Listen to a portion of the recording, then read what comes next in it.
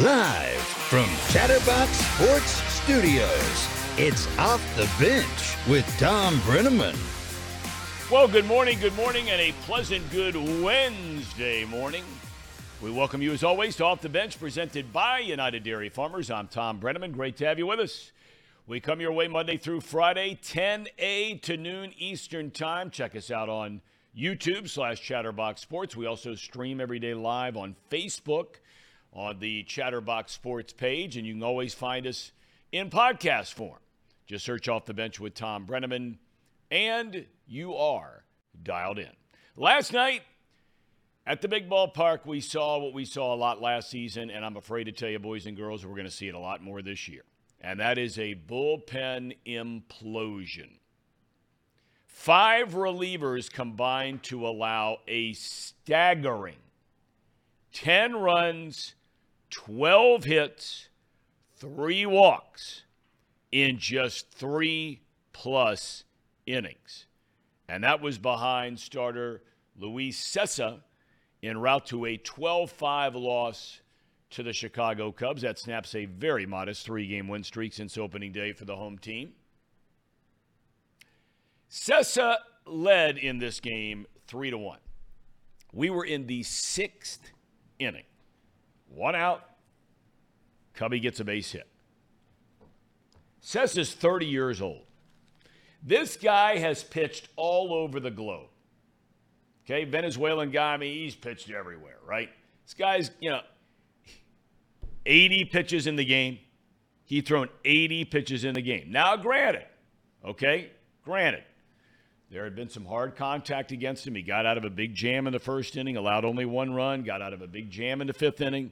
So a lot of times managers, by the book, they'll go by that adage that, you've already been in a couple of jams. We're not going to allow you to get into a 3rd jam. But this was 1 on and 1 out. And out comes manager David Bell. You know what that means? Bring in the bullpen. Okay? That means it's when that gate opens down there for the Reds, not good. Not good. I mean, you've got guys down in that bullpen, the way this bullpen was assembled, and this is nothing personal against any of them. God bless them all for perseverance. Guys that waited till they were 32 and 33 years old to get to the big leagues for the first time. Guy who got to the big leagues in 2017, hadn't been back since. But Cessa had thrown 80 pitches in the game. He had already gotten an out. He's leading 3-1. He allows a hit. Bring in the bullpen. Let's give them the ball. I tell you, okay. We're only, 5 games into the season.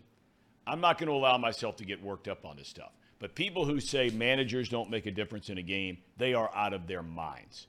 It's little things. Anyway, series is even at 1 game apiece. Casey, Paul, good morning, men. Good morning, Tom. I don't mean to walk in all fired up today, but this stuff makes me crazy. It makes me crazy. And you may disagree with me on certain things with baseball. That's one of the beauties of the sport. In fact, it is without a doubt the best sport to have debates on certain things that are done over the course of a game. It's the best. It's better than football. It's better than basketball. It's better than any of them. Whether it's, should you bunt? And the analytics crowd out there, no, never bunt. Okay, fine. That's your opinion. I'm allowed to have mine without you calling me bad names. But that's what the analytics crowd does. They just call you bad names if you don't agree with them. They're like your friends in the Democratic Party. You don't agree with them, cancel out. So, you get into this whole thing, but I'm telling you right now, it's little things. Little things. The Reds were lucky to win the night before because they couldn't use Alexis Diaz because he had been used the 2 days prior when they didn't need to use him but one of those 2 days. They were lucky to win the night before. So now we come to the rubber game. Series tied at 1 game apiece. 12:40 first pitch today. I understand Trace Fowler, Reed might be going down there today. It's a big-time game today. Good pitching matchup. Hunter Green, start number 2 of the year, and the Cubbies have their ace, Marcus Stroman, getting the ball. How about Cardinal manager Carlos Marmol? He rips into his own player, Tyler O'Neill, after the game last night for what he thought was sloppy base running and a lack of hustle. When trying to score from second base on a line drive single to right, he was thrown out at the plate by a mile. 4-1 loss to Atlanta. And O'Neill said, look, I disagree with him, but I've got to be better. O'Neill handled it like a man. The Cardinals move on. They are 2-3 to start the year. The Braves are 4-1. The Reds this time next week will be in Atlanta. Have you ever heard of Kyle Schwarber? Anybody ever heard of him? Who? Kyle Schwarber, Middletown, Ohio guy. Where? Sounds a little familiar. He's a Middletown Middy. Sounds familiar. Didn't know if any of you knew that. Grew up just up the road. Middletown, Ohio. A Middy. Schwarber clubbed his 200th career home run last night. Good for him. As his team, the defending National League champion Philadelphia Phillies, finally get their first win of the season, 4-1 over the New York Yankees. Yes? Tom, at what point did you realize that was a thing? Well, I was never on my computer and on Twitter or any of that social media kind of stuff. Chris Welsh had it on all the time. So then once it got to a point where people were bringing this up, right? Whether they were having fun with it or whether they got tired of hearing it, one or the other, or a combination of the two. Yeah. But at that point, you got to keep doing it. Oh, well, it was great. Linebacker for Middletown. Try to chase around Braxton Miller. Decided I better play baseball. It was just clear that at some point it transitioned from you saying it earnestly to realizing that everybody realized you were saying it because you said it every time, and it was great. Every single time, and I will continue to bring it up every single time. And you know what? I hope we say it a lot because I like Schwarber, and he's had an outstanding career. He really has. He's had an excellent career. The Brewers, boy, you talk about a team rolling now. And a team that's not rolling, the New York Mets. Milwaukee clubs back-to-back home runs off future Hall of Famer Max Scherzer. They got 6 shutout innings from Wade Miley. Remember him? Let him walk out the door. Reds did, right? Solid veteran guy. 9-0 Brewers over Buck Showalter's New York Mets. The Brewers have won the first 2 games of that series by a combined score of 19-0. 10-9 2 nights ago, 9-0 last night. Brew Crew 4-1 to start the year, sitting atop the division. Now, Padres star Manny Machado thought he had called timeout as the pitch clock's winding down yesterday. The home plate umpire disagreed, called Machado out on strikes due to a pitch clock violation. Machado argued and was thrown out of the game. Padres lose 8-6 to Arizona. NFL news, troubling story. Longtime league executive Terry McDonough was accused and has accused Arizona Cardinals owner Michael Bidwell of gross misconduct, cheating, discrimination, and harassment in an arbitration claim filed with the commissioner's office yesterday. Among many claims, McDonough says that Bidwell, the owner, made him and former head coach Steve Wilkes use burner phones to communicate with then-suspended general manager Steve Keim during training camp in 2018. The Cardinals have strongly denied these allegations. Tiger Woods will play the first 2 rounds of his 25th anniversary at the Masters starting tomorrow. He'll be paired up with Victor Hovland and Xander Schauffele. The 5-times Masters champ tees off at 10:18 tomorrow, 1:24 Friday. Now, Rory McIlroy, he and Woods are really good friends. They played a practice round yesterday. And remember Paul Daugherty said yesterday about the Masters, you don't realize on TV how hilly it is, right? He says it's extremely hilly, very tough to walk. And that's exactly what McIlroy said yesterday when asked if Woods could win the tournament. He said right now he's making every shot known to man. But his severely damaged leg will be challenged trying to walk that course over the next 4 days if he makes a cut. By the way, 11-time pro champ Steve Flesh from Northern Kentucky will join us tomorrow here on Off the Bench to preview the Masters. All right. Is the Hall of Famer ready to go, or is he having Wi-Fi issues or anything going on there? He's ready. I'm good. Right? He's good. Yeah. Well, good morning, Marty Brennaman. How are you today? I'm well, Tom. How are you and Casey? And Paul is there, and he's not. Whoever the hell else is there, hello to them. I'm here, Marty. How are you? I'm good, Paul. How are you? Fantastic. Well, Paul is in a deep state of depression, Dad, because he's one of those guys that stays up till 1:30, 2 o'clock in the morning every night over the last 4, 5, 6 months. For what? Watching Montana State and watching Cal State Fullerton, Hawaii, whoever else is on that late at night in college basketball. Now it's all over. Oh, I see what you mean. Yeah, he has no reason to stay up late now, but he's not ready to go to sleep. He's in a real quandary is what he's in.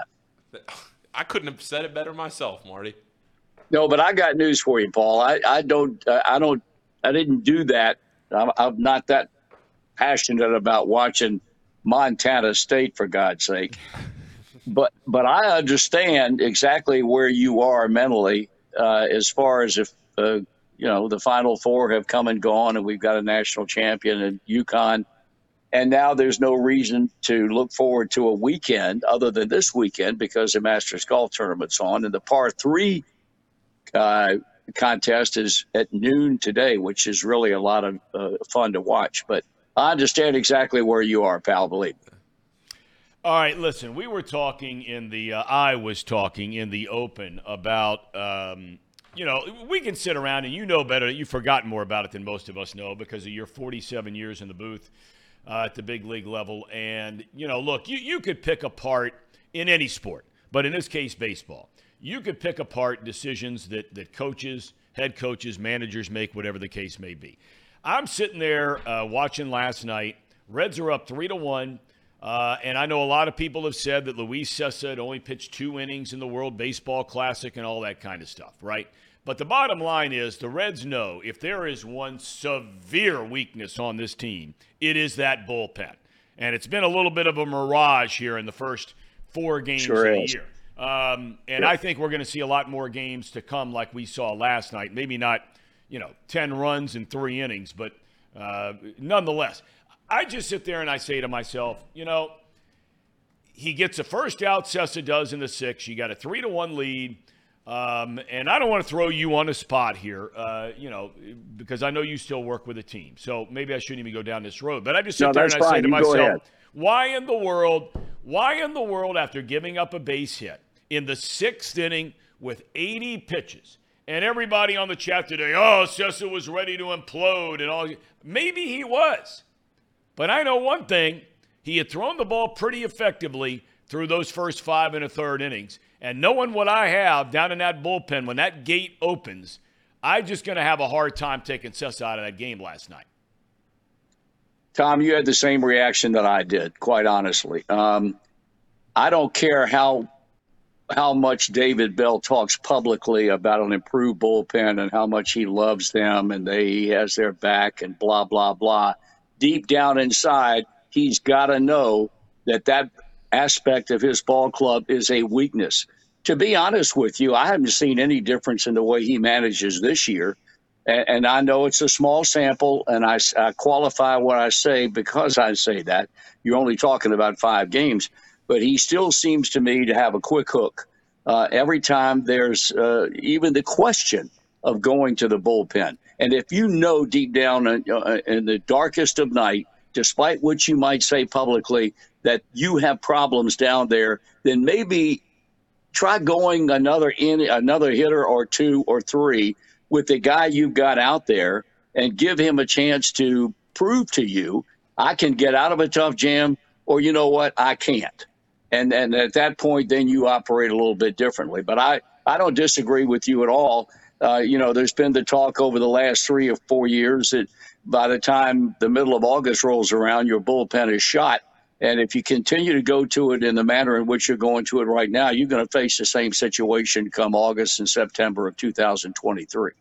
If this was a young guy, and this has been a hot topic of conversation around baseball for really about a decade and a half now, since they started really paying attention to how many pitches guys are throwing in minor league games, rarely ever letting guys get to 100 pitches. If this is Hunter Green or Nick Lodolo or Ashcraft, a young guy, Overton, who maybe he's coming back from an injury, something along those lines, and you want to get him out of there at 80 pitches, okay, I get it.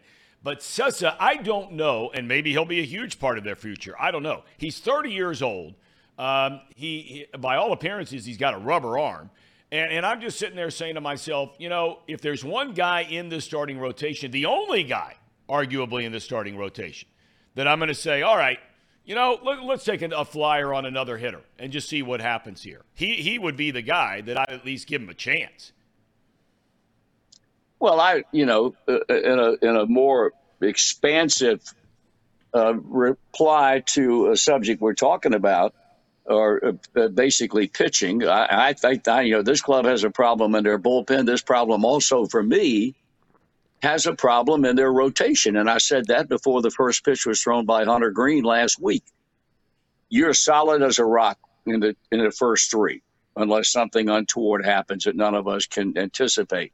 But with Connor Overton and with Luis Sessa, I think you have a problem. Overton did not pitch well at all in spring training. Sessa was with the WBC and then back. I just think that there are certain situations where you have to give whoever might be out there a chance with another hitter or so. He might have the quickest hook of anybody I've ever seen. Now, he will say he could contradict himself if he took issue with the statements I've made by saying that's not the case at all. And I would say to you, well, if it's not the case at all, that you don't have problems in your bull rotation, why are you so quick to go down there when the slightest semblance of a rally is being is underway with the team that you're facing? I guess, again, it's a small sample and probably maybe it's not fair to talk about, but I just see similar things going on right now. And granted, the bullpen is without Lucas Sims and it's without TJ Antone.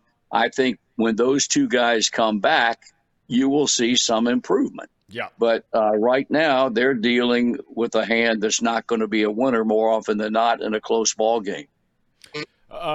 There are some positives, obviously, when you win 3 of your first 4 right out of the gate. This Vossler guy, all of a sudden it's 3 home runs.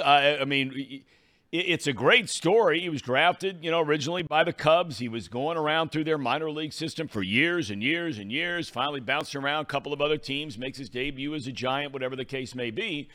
But at least it's something for the fans to get excited about and for this young man to be excited about. Well, I'm not only excited about him, I'm excited about a bunch of the young kids that are position players, with Friedel and with Fraley and with Spencer Steer at third and with Vossler filling in at first base until Votto gets back, with a very impressive start by Jonathan India. And I'll tell you another guy. With all due respect to Jose Barrero, I haven't seen a whole lot from him that would make me think that he's found the key to being a successful hitter or a good enough hitter to play every day. But the job that the kid's got at Kevin Newman, who's filled in as shortstop, I think he's been outstanding. I think the team, from a position player standpoint and the aggressiveness that they've shown on the field, I've been very impressed with. I think they're a fun group of guys to watch play. In Vossler's case, it's going to be kind of a sad ending, I think, for him because, I got a feeling if he continues to swing the bat, they're going to find a way to keep him. And then, having said that, if they're going to give him enough at-bats to make it worthwhile for the kid personally, with the DH, that gives you an alternative or an option, obviously. But I've been very impressed with him. But again, I've been impressed with a lot of these young men that are playing and playing very, very well as far as the position players are concerned. Lodolo and Green get all the headlines, and rightfully so. I mean, they're both number 1 picks, and Green out of high school, and, of course, Lodolo out of TCU in college. Well, you watch Ashcraft, and, we saw a little bit of him last year. He'd have his ups and downs like a lot of young pitchers, but look, I know there are other guys around the big leagues that have had very good first starts to the year. I'm not so sure anybody was better than Ashcraft was in his first start. No question about that. In fact, it's interesting to note, and I wish I'd have written the name down when I read it because I don't remember. It was a tweet that was written by a young man who said he was a videographer for Channel 5 WLWT. and he was down stationed somewhere around the home plate end of the Pittsburgh Pirate dugout, and he wrote that he overheard one of the Pirate players say to the Pittsburgh manager, "I don't think we'll face three better players in a row the entire season than the three we've seen so far: Hunter Green, Nick Lodolo, and Graham Ashcraft." That's pretty impressive. But at the same time, those three kids are impressive. I still maintain right now today as we talk, and I said this 2 weeks ago, Nick Lodolo is the best all-around starting pitcher they have.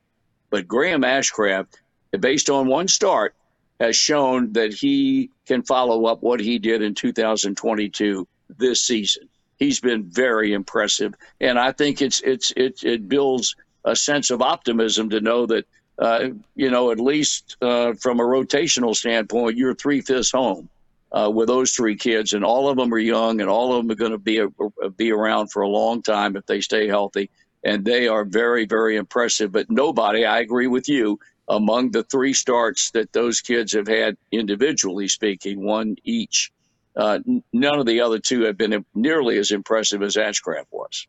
I want to shift gears really quickly because this is a topic you and I have spoken about. I've heard you talk a lot about it when you were announcing games and ever since then and off the air and all that other kind of thing. About a day and age in which we live in, it seems like baseball maybe more than some others, but I think it's fair to say it's now made its way into all sports, where rarely, from a public standpoint, will a head coach or a manager rip one of his own players. I had said Carlos Marmol earlier. That's a former pitcher for the Cubs. Oliver Marmol is the manager for the St. Louis Cardinals. I don't know if you saw the play. Base hit to right field. Tyler O'Neill's at second base. Doesn't get a great jump. Sort of jogs around third like he's easily going to score. He's thrown out at home by 10 feet. Marmol just lays into him after the game, says it's unacceptable, that's not the way we play, and it's not the way we're going to play. But the fact that he said it publicly rather than just privately, those are rare moments indeed in this day and age. Well, I'm a big Marmol fan, because I believe in public humiliation. I believe that. I believe that that's one of the things that will get the attention of a player, whether he is a veteran or whether he's a youngster, and will stay with him his entire career. Like the time that Bobby Cox called timeout in a game at Shea Stadium and walked to the outfield and brought Andrew Jones back with him because he thought he had loafed on a play.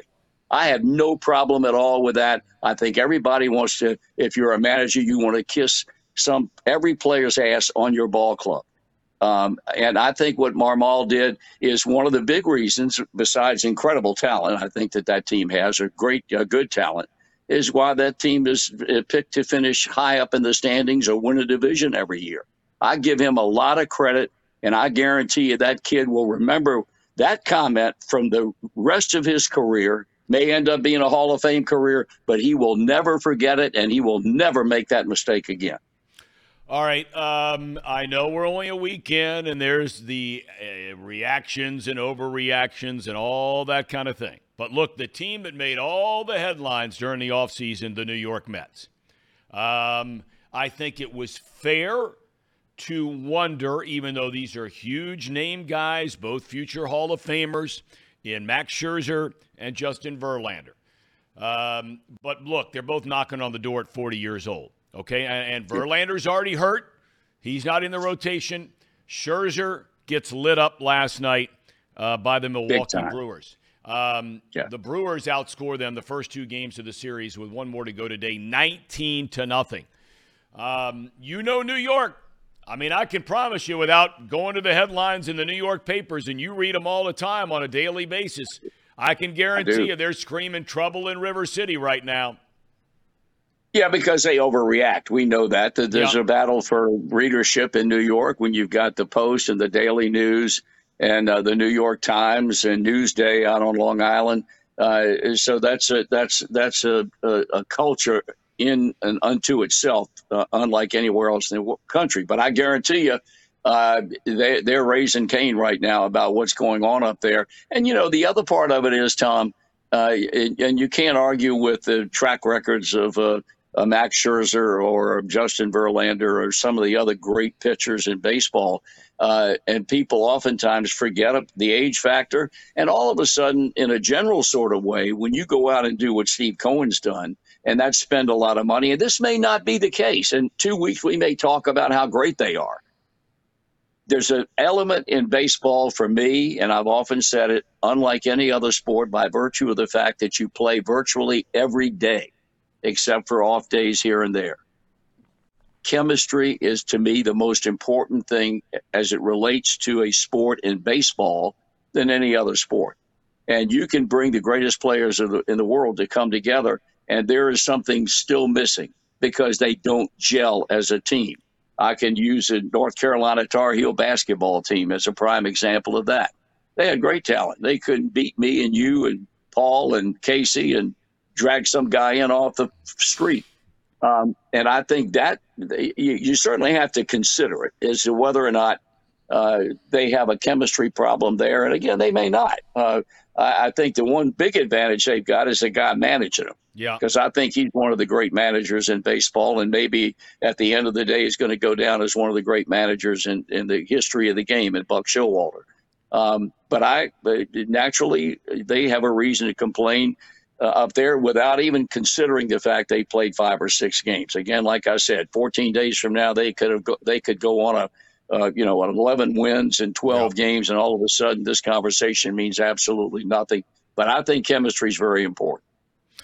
All right. Well, always great having you with us. I will see you, I assume, later tonight. Is that correct? Yeah, if the weather cooperates, the weather's horrible. But yeah, if they cooperate, we'll be there. All right. We'll be watching the mighty Marymount Warriors, 5-time state champions. Exactly. Playing a school 8 times their size in the Milford Eagles. Well, all right. All right, pal. I'll see you later. Have a good day. Good talking with you. See you, boys. See you, Marty. Hey, by the way, our buddy Nick Kirby has just told us, and of course he's a big part of us here on Chatterbox Sports, that Kunal has been sent out. Where is it, Nick? I'm trying to find where you were. We appreciate you. Up a little bit. Kevin Hergert has been brought up. Kunal sent down to the minor leagues because, Kunal, they're using him virtually every day. Hergert was supposed to start for Louisville tonight, so he should be able to give them some length in the bullpen should they need it. And look, he had pretty good numbers last year, AAA for in the Rays organization. So, Kirby, we thank you, Nick Kirby. We thank you so much for chiming in. That's good stuff, and we thank the Hall of Famer for joining us today. Saying that the 3 of us, him and one other guy off the street, could beat his beloved Tar Heels. Have you read that article in The Athletic? No. It is basically a documentary in word form of what happened this year to the North Carolina men's basketball team. Yeah, I saw the article, but I haven't had time to read it. mean, they got parents in there, quotes from them. And you know what? They were fair. A number of the parents were fair. I mean, they're coming at it clearly from a biased opinion as it pertains to each of their individual sons. But it was an interesting story. Going back to last year when they made that, really nobody saw it coming, that run to the title game. And then what happened this year when they were a preseason number 1 team and didn't even make the NCAA tournament. We have Dan Plesac coming up in about 15 minutes. Just some of the comments from the chat. Everett wanted me to ask Marty his take on the recent news of Harry Potter movies being remade into a 7-season TV show on HBO. What? Yeah. That's a thing? Yeah, I did see that it was going to be made into a show. I didn't see that it was 7 seasons on HBO, but I did see that it was going to be made into a show.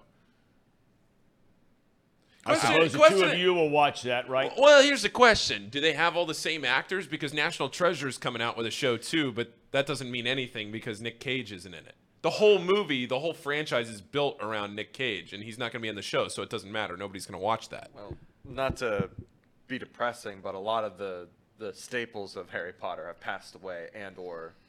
Yeah. I'm moved assuming on. it's an all new cast. Everett says 7 books equals 7 seasons. I don't know anything about it. You guys are the experts. I like the idea of it. I mean, I've watched Harry Potter. I just watched the second one, part 2 of the 7th movie. I mean, that's on like weekly. It's on some sort of a channel, whether it's sci-fi or something else. But Well, I imagine each episode, if it's on HBO, it's like an hour long, more than likely, or like 45 minutes long. And there's honestly a lot of content in the books that is not like fleshed out, or it's not yeah, like that's true. There's a lot of details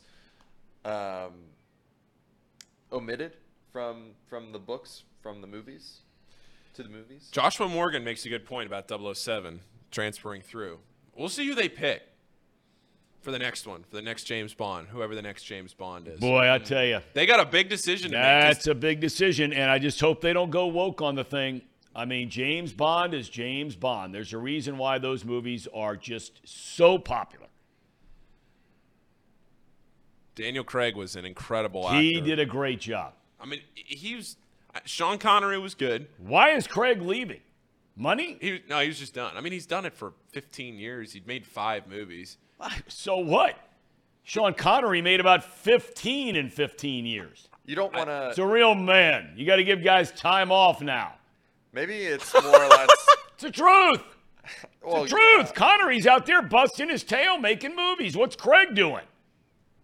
I think he just doesn't want to be known as just James Bond. Yeah. I think That's what fair. a lot Have you That's seen fair. Knives Out? Seen what? Knives Out. No. What is it? It's a Daniel Craig movie. It is one of my favorite movies in the last. It's one of my favorite movies of all time. It's a mystery. It's right? a mystery movie. Go watch it, Tom. Knives Out. It's with Daniel Craig. Okay, I You'll will love definitely. I tell you the one movie I love that he was in. That I mean, if I'm remembering right now, but I did not watch this movie for years after it came out, just because I couldn't find the time here or there, or whatever was going on. But what was it? The name of the movie, the spider thing. What was that?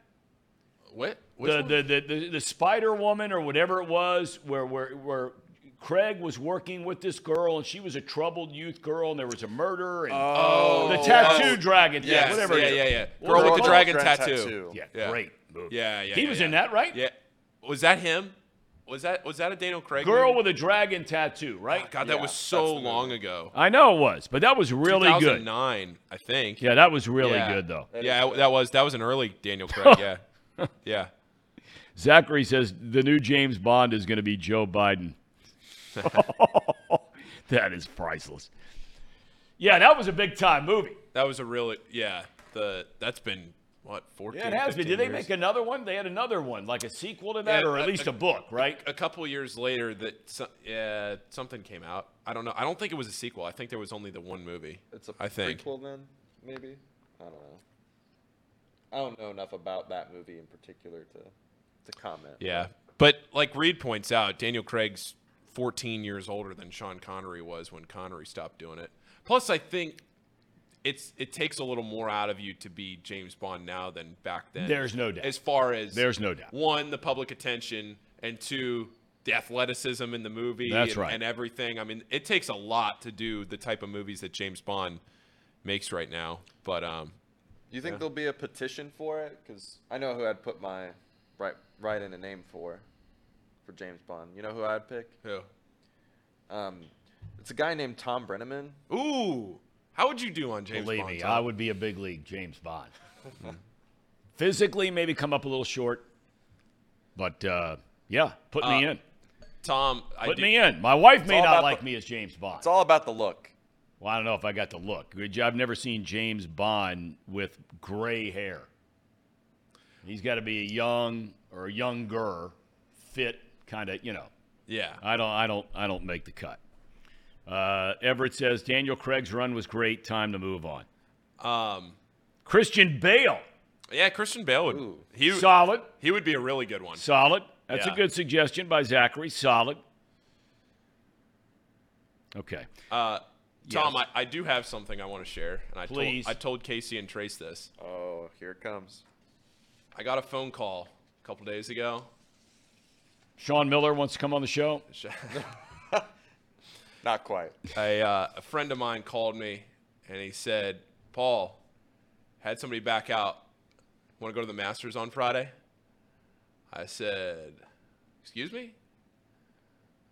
I said, are you being real here? Or are you pulling my leg? So I had to put in another phone call, make sure he wasn't pulling my leg, and he's not. So I'm going down to the Masters on Are you Friday. really? Yeah, I'm flying 5:45 Friday morning. I'll be back on Saturday. So are you going to Atlanta and then driving? Is that what you're doing? I honestly haven't figured any. I haven't Okay. asked one detail yet. I don't really know anything besides the fact that I have a ticket. How cool is that? I'm thrilled. I don't know like anything going on. Who else is, whatever. Where does this friend live here in town? Or? Yeah, it's a Cincinnati guy. Okay. Yeah. So he just said he had a spare ticket, and That is unbelievable. whoever he was taking can't go. So. That is big time. Now, the reason I didn't get my hopes up right away is because the weather was so bad, and I was wondering if it was going to happen. But it is. It looks like it's going to happen. It looks like You're being referred to already in the chat once again as Big League Paul. I lucked into this. I'll be honest. I'm not. Dude, hey, listen, you didn't walk into anything. You get this opportunity. You had to share that with us here on Off the Bench. I'd love to be able to call you, and you said you weren't going till Friday.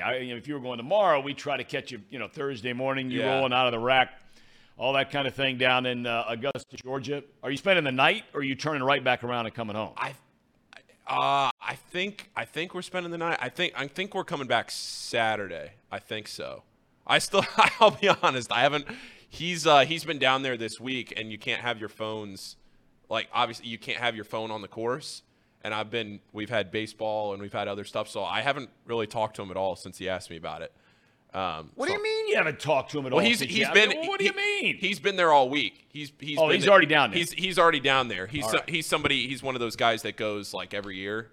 Okay. He's a big league operator, as they say. With everybody's the calling Masters. you Big League Operator. So, BLP, that's your new nickname. Yeah. Big League Paul. So, Big League Paul. But you can't take your phone on the course, so I haven't really talked to him to iron anything out yet. But okay, we'll see. So we definitely can't get call you in. While I mean, it wouldn't really be worth it because I think I will not have my phone by the time the show starts on Friday. No, we're not going to. No. So, No, we're not going to bother can't, you yeah, down there. I No can't. chance. We're So. leaving you be. No phones on the grounds. As you know, you're not allowed to bring it. Yeah. Into the Masters. So you are living, as we talked about with Paul Doherty yesterday. I mean, this is bucket list stuff now. I mean, here you are at what, 19? My age? Yeah, 19, 20. 18. Yeah. And already bucket list. Check. Here's one I'm in there, right? I've been applying for years. Yeah, my roommate went in college. He went back in like 2013, 2014, went to a practice round. He's a big golfer, and so we were talking about it last night and asked him if there was anything to get or bring back. So I'll take a Venmo order if anybody wants a polo. AJ says, make sure you meet John Daly at the Augusta Hooters.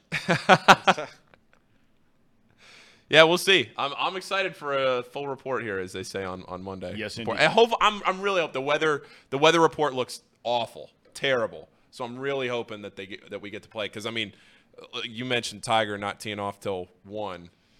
So Friday, yeah, on Friday, and the weather is supposed to be awful by 2:00. So we're hoping. Well, you know what? Even if you just walk around, have a beer, even if there's nobody playing golf, just lay down on the ground and start sucking down some cold cocktails. Because it'll be warm. It'll be kind of like here. It'll be like 75. Might be rainy, but it'll be warm. Yeah, 75. Yeah. Yeah. That's what it's supposed to be. All right, so we got Dan Plesac coming up here in a matter of moments. Very much looking forward to that. We're going to talk about all this stuff with baseball. Some of these, not only his career, because for some of you, you may not know Dan Plesac as a pitcher. So we're going to take a break real quick, all right? Yep. To the Ham and Eggers, and then our big interview with longtime big leaguer Dan Plesac. That's next on Off the Bench, presented by United Dairy Farmers. Mr. President, please take it away. It's that time of the show, the Ham and Eggers. These guys are great, trust me, I would know. I introduce all the best segments. Run through some advertisements here before we get to Dan. First off, the Bengals Report brought to you by Encore Technologies. Encore Technologies provides IT solutions for a data-centered world with a suite of services from mobile computing to desktop to data center, supporting both centralized and work-from-home computing models to improve efficiency and productivity. That was pretty good. I didn't think you were going to get that in, Casey. Visit Encore.tech. The path to innovation begins here. Also, the new premium alkaline water that you see right here, it is Pawnee. Tastes great. Made in Hamilton, Ohio, Pawnee uses natural limestone filtration. Unlike the artificial processing that many other brands use, the result is a healthy alkaline water that is also the best tasting water in the world. Visit their website at pawneewater.com. That is P-A-H-H-N-I water.com. P-A-H-H-N-I water.com to see where you can buy this great tasting water. Drink your Pawnee water. Get your coffee from UDF. Bet with Betfred. And get your technology solutions from Encore.tech. Yeah, I see the chat. Trust me, for people that are, I'm 26. I've been applying to the Masters Lottery for a little while, and not to say I'm old or I'm not taking this for granted. I think it'll be hopefully a good experience, and I'm just really hoping that the weather stays away. We'll see. Yeah, nothing we can do about nothing I can do about the weather. I'm just kind of along for the ride. I mean, what conditions? Like, is it any amount of rain and they just stop the whole thing? No, they would play through like a light rain. They would play through the rain, but I'm just worried they keep going back and forth on whether they want to say that it's a thunderstorm or not on Friday. Luckily, Thursday looked awful too, and the rain is completely moved out for Thursday, and then for Friday it's looking a little better, but not into the late afternoon. You should look at the radar, like in California or some of the like lower state, wherever it's coming from, see what direction it's traveling in and just try to like. Oh, good point, Casey. Because sometimes they predict it to go a certain way, yeah, and it doesn't change that prediction in the algorithm or whatever until like the day of. Yeah, you're right. I'll do that. Yeah. All right, we're good to go with Dan. We are. Very, very excited. Really excited. Known this guy for a long, long time, Mr. Daniel Thomas Plesac, born in Gary, Indiana, back in 1962. I can't believe he's 61. I can't believe it. He grew up not too far down the road from there in Crown Point, Indiana. Started baseball, basketball, track, attended NC State University. Is in the Wolfpack Hall of Fame, in fact. He was the first-round draft pick by the Milwaukee Brewers in 1983 as a starting pitcher out of NC State, but once he arrived in the big leagues 2.5 years later, he became one of the game's most dominant closers out of the bullpen, elected to the All-Star game 3 times, and to this day is the Brewers' all-time leader in games, saves, ERA, strikeouts per 9 innings. Since retiring, many of you watch him regularly, a familiar face on the MLB Network. We talked about yesterday. He's even a big league operator in the video game The Show. He's broadcast All-Star games, World Series games on Major League Baseball's international feed. He's also an avid horse trainer, and near and dear to my heart, he's a lover of animals and horses. He's rescued many neglected horses through the years. That's my kind of man. It's a real man. Pleasure to be joined by Dan Plesac. Danny, it's great to see you, man. How you doing? Tom, it is great to catch up with you, man. It seems like yesterday at Wrigley Field. I mean, it just amazes me how fast that time goes by. And I mean, a big fan of yours and your father's as much as you've done in a game of baseball. And it's a pleasure to talk to you again. It's been too long in between talks. Let's put it that way. Yes, it has. It's great. You don't age a day. I mean, I say that seriously. I mean, you really don't look much different than the guy that I'd be sitting on the bench at Wrigley Field and just talking about baseball or about life or on the team bus or whatever it might be. You look great, taking good care of yourself. Yeah, Tom, you know what? I think one of the things that this job has done for me, and I got to admit, like, we had some conversations when I played with the Cubs, and the broadcasting thing is an entirely different animal. And I think if you want to be good at it, you want to take care of your body the best that you can, because the hours can be late. I'm on the late 10 to 1 a.m. most of the night. And one of the things that sports do, Tom, I think it keeps you young and it keeps you thinking and it keeps you vibrant. And you try and stay in touch with the younger players today, what they're doing, mix in what I did, what they did. It's been good. It really has. If you would have told me when I retired in 2003. Like, I did Cubs pre and post game for a couple of years. And then this MLB Network thing came about, and it was a big change moving from the Midwest out to New Jersey. But I will have to say this, it's crazy to think that this is year 15 at MLB Network. And I can honestly tell you, Tom, I enjoy it as much now as I did year one in 2009. It's a great place to work. I want to circle back to that in just a little bit, but I always love asking the guys who join us on the program for what we call the big interview every Wednesday. Take us back to Crown Point, Indiana. I mentioned you were born in Gary, but Crown Point's your hometown. What was family life like in the Plesac home growing up? Tom, you know what? Probably a lot like every other kid in the Midwest, and probably what you did. My father worked. He was a steel worker. My mom cut hair. She was a beautician. I had two brothers, one older, one younger. Sports was a big part of our family. It was a different time, like I'm sure in your childhood, where there wasn't the video games and the iPhones and the technology that we had. You got together with your buddies. You went down to the basketball court. You played shirts and skins. You got 4 or 5 guys together. You went down to the local baseball field. One guy pitched, one guy hit, one guy played the outfield. And it was just, I think it was a simpler time. And I look back at it now and I think about, what I had as a kid. And I was very, very grateful and very thankful that, my mom and dad, they worked hard. I could remember till it was yesterday, Tom. There was a stage I was in, probably 8th and 9th grade, where I really got into hockey. Don't ask me why. Being 6'5", a hockey player, probably wasn't in the cards, but I just got really into hockey. And I remember one Christmas, I got a Bobby Orr jersey, hockey jersey, Boston Bruins. And man, I thought I was going to be the next guy that was going to be the big star in the NHL. And I look back at it now, and it was just a simpler time. Crown Point, Indiana, kind of mainstream, small town, Midwest. But all my memories of my childhood, Tom, were really good ones.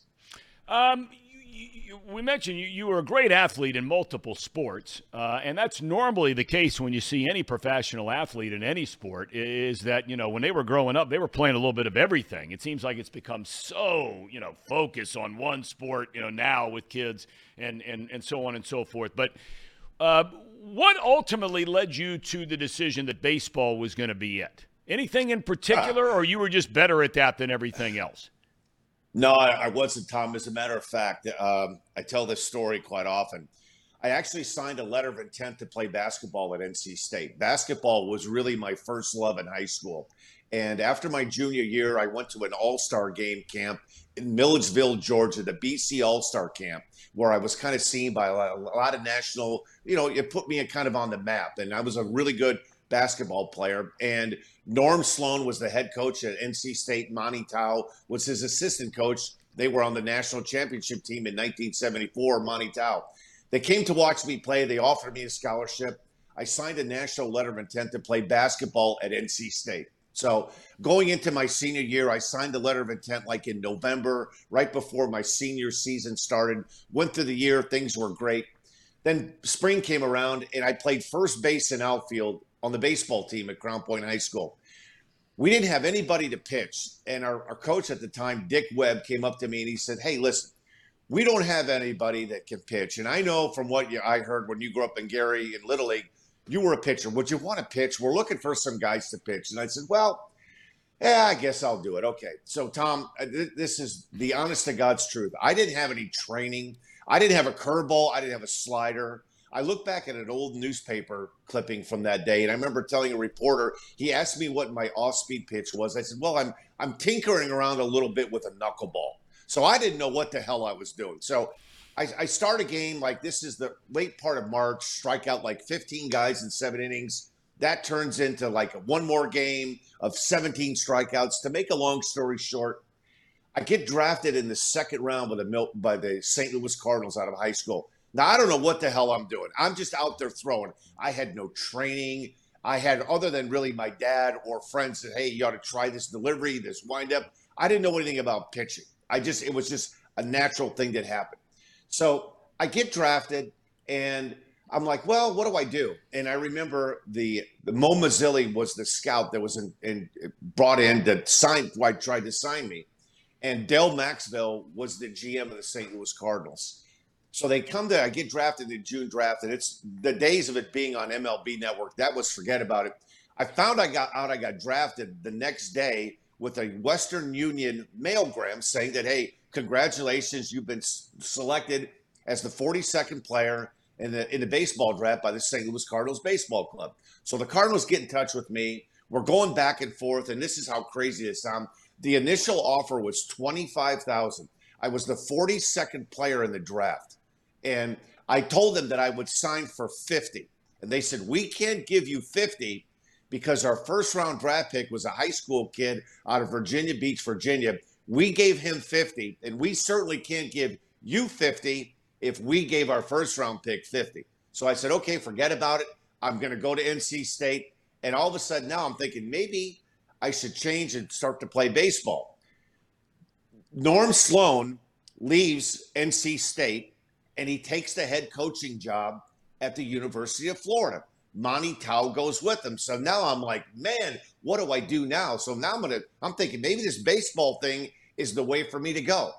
So we get down towards the end of August. I'm about 2 weeks from going to my first class at NC State. The Cardinals call me back, and they're like, okay, listen, Del Maxwell was the GM. He called me and my parents and said, listen, we've got about a week to get this done. What's your fine? I said, I need $50,000 and that incentive bonus package, which was like $7,500. You get $2,000 if you make it to A ball out of AA. And if you get to the big leagues, you get another $5,000. So I said, okay, I'm going to take it. So Mo Mazzilli and Del Maxwell make the drive from St. Louis, Missouri to Crown Point, Indiana, Tom, for me to sign the contract. And the night before, my mom said to me, are you sure you want to do this? And I said, not really. I don't even know if I like baseball that much. And she said, well, listen, you need to go to college. If you're not ready to play baseball and you're not sure, then I think it's time for you you make the decision. Now, my dad wanted me to sign. Everybody in my family wanted me to sign. And I decided when they came into the house, they sat down, Tom, in my living room, and I can remember it like it was yesterday. And they put the contract out, and I told them, I'm not going to sign. And they asked me why. And I told them, I'm not ready. I need to go to college. I haven't been doing this baseball thing long enough. And they tried to convince me that, listen, we are going to make you a big league pitcher. You're like a diamond in the rough. You haven't done a whole lot of training in baseball, but that's our job, is to get it out of you. And Tom, they couldn't talk me out of it. I was convinced, nope, I'm going to go to college. I decided to go to NC State. And wouldn't you know, that was the first year Jim Valvano became the head coach of the basketball team at NC State. So I arrive in campus in September. I still kind of have the basketball itch. And the head baseball coach at NC State, Sam Esposito, said to me, I really don't want you to play on the basketball team and walk on, because we'd like your time to be dedicated to baseball. So he said, but I'll tell you what, why don't you go down to the gym next week, and these guys are working out, they're practicing. Go to the gym and go ahead and see what you think. So I went there, and Tom, I got on the floor with Cozell McQueen, Terry Gannon, Thurl Bailey, Derek Wittenberg, Sidney Lowe. And I'm like, man, this is a totally different league. I think this baseball thing is where I'm going. And Tom, I made the right move. Well, that was a team that won the national championship shortly thereafter. Tom, exactly. So I'm working out with these guys like the second day, and Tom, I can't get a shot off. And I'm telling you, I was a good shooter, 6'5" guard. I could not get a shot off. And I'm telling you, when Lorenzo Charles, who had the dunk at the buzzer, right, was guarding me, Tom, I couldn't get shot off. And I'm thinking to myself, man, maybe this baseball thing, this is the ticket, because I've got no chance to play here. Tom, there was no way that I guess I outkicked my punt coverage. I should have chosen maybe a small mid-major if I was going to do basketball, but the basketball thing wasn't going to work for me, I can tell you that. All right, so now all of a sudden you got to tell Valvano, and they had given you a scholarship, right? So all of a sudden now What happened at that point? I mean, the baseball coach clearly had already told you he wants you to play baseball. Had he already said to you, hey, look, if you don't want to do the basketball thing, we got some money with baseball, although we all know baseball doesn't spend the kind of money scholarship-wise that basketball does, especially in those days at NC State. Yeah, Tom, I was very lucky in this they transferred my scholarship from basketball to baseball. But what helped is when you get drafted in the second round and you're the 42nd player in the draft, there's a pretty good idea. They know that you've got some talent and you're going to be able to play on the baseball team. So they switched my scholarship from basketball to baseball, and the rest, as they say, is history.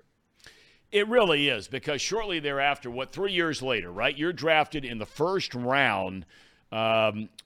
What happened in those 3 years that all of a sudden, I mean, you were already a second-round pick, so clearly somebody saw raw, yes, not a lot of baseball experience, yes, but you're 6'5", you're left-hander, you're throwing the ball through the wall. But what happened that made the difference that put you in line to now all of a sudden be looked at as a first-round pick and a guy that the Brewers thought, this is going to be a big league pitcher for us for a long time? Well, Tom, it's funny. That's a great question, because in those days at NC State, we didn't even have a pitching coach. We had grad assistant coaches. So our head coach was Sam Esposito. Our grad assistant coach was a great guy, Ray Tanner, who eventually was the head coach at NC State, went over to the University of South Carolina, and won a couple of national championships with the Gamecocks. I think what it was being around better players. I'm be blunt and perfectly honest with you. The instruction that the college players get is far superior than the days when I was at NC State. It was a lot of trial and error. You watched what guys did, other guys, read books, watched some videos if you could, and it was kind of self-taught. The biggest thing that happened in my career, there are two things, Tom, and I don't want to get off topic, but two guys I have to bring into focus. The first was Mike Plesac, who was the minor league pitching coordinator for the Brewers. I signed with the Brewers in 1983. I go to rookie ball, and I'm in rookie ball camp in Paintsville, Kentucky. And I'm a little disappointed I'm in the rookie league in the Appalachian League, because I was a first-round pick out of NC State. I'm basically playing with a lot of high school kids in the rookie ball in the Appalachian League. And Mike Plesac came to me after about my fourth or fifth start. He says, you throw the ball really hard, but we got to change some things. You're spraying the ball all over the place. What I want to do with you the next time you start, and I'm going to be here for a week, I want you to throw at like 80%. I want you to throw strike one, strike two, and I don't want you to really let one go till you get two strikes. So if you want to go ahead and throw 95, but let's get strike one, strike two, then go ahead and throw 100 and throw it to the backstop. I don't care where it goes, if that's what you want to do. But you have to learn how to pitch and stop throwing. And Tom, it's like a light went off. So I started all of a sudden, if I wanted to throw that 95 and let it go, I had to control it, back it off, and get strike one. I had a pretty good slider, not a really good one. That developed a little bit later on. But all of a sudden, what I started to do was strike one, strike two, 89, 92, and then bam, 95 looked 100. And it was like, wow, I was starting to be able to pitch and not throw. So fast forward a year later, I'm in A-ball in Stockton, California. And my manager was a guy that had a little cup of coffee in the big leagues named Tim Norbrook. And at the All-Star game that year, at the halfway point, I'm going to start the All-Star game for the North Division of the California League, right? So I'm in Stockton, California in A-ball, and I'm thinking right now I'm from the Dig Me tribe. I'm loving myself. I've already conquered rookie ball. I was the rookie ball player of the year, which I should have been, because I was probably the only 21-year-old in the Appalachian League. Now, right? Now I'm in the California League, and I'm thinking my stuff is I'm good to go, right? So I pitch this game, the All-Star game in the California League, and pitch a couple innings, throw the ball really well. So we get back to Stockton, and as a starting pitcher back in those days, you had the bucket duty. And for your listeners don't know what that is, if you're the starting pitcher on Monday, on Tuesday, the next day, your job was to stand behind the screen during batting practice, and when they would throw the balls in, you would put them in a bucket, and you would run that bucket when it was full back into the bullpen, or back to the bullpen, the pitcher, the batting practice pitcher, and dumped those balls in a bucket, and those were the balls they threw to the hitter. So I'm standing behind the screen, the balls are coming in, and Tim Norbrook comes walking up to me, and he says to me, he goes, "Hey, do you remember your first girlfriend?" I said, "Yeah, Mary Kay Thanos. I went to prom with her." And he said, "Did you love her?" And I said, I think so. I don't know. How much do you know about love when you're 18? And he says, "Well, you know what you got to do? You got to take your arms and you got to wrap your arms around the game of baseball, just like you did Mary Kay Thanos." And I'm like, what the hell was that? And he walked away. And he always had this like open door policy, right? So it really bugged me, Tom, for like 2 days. And so I walked in his office. I said, "Hey, I got to ask you something. What was that all about? You call him, what's the matter?" He goes, "Yeah." He goes, "You know what? You shouldn't even be in the California League right now. You should be in El Paso." Because you know what your problem is? If we have a workout, we have a game, workout reporting time is at 1:00. You're there at 12:45. When the workout's over, you're gone. You're never here early. You're never here late. If we tell you to run 10 sprints, you run your 10, but you never run 12. You never run 15. And he goes, "You got to start falling in love with this. Like, it's not just show up and be ready to get dressed and get on the field. Take an interest in pitching, take an interest in the game." And Tom, he called me out. And from that point forward, I remember this like it was yesterday. We went on a road trip to Visalia, California, to play the Visalia Twins. And near the hotel where we stayed was a bookstore. I went in that bookstore, and I still have the book, and I get chills when I think about it. It was the book, The Art of Pitching by Tom Seaver. That book, Tom, I've read that book from front to cover 1,000 times in my life, and it opened the game of baseball to me, like what Tom Seaver, what his approach was, what his mechanics were, what he looked at when he looked at a hitter, how he held his bat, what his swing path was like, what to do between games, how to prepare yourself mentally, how to get those big 3 or 4 outs in a crucial part of the game, how to save some gas in the beginning of the game so you have some in the middle of the game when you need a big strikeout. And Tom, that book and Tim Norbrook woke me up. That's all I can tell you. Well, let me ask you this, though.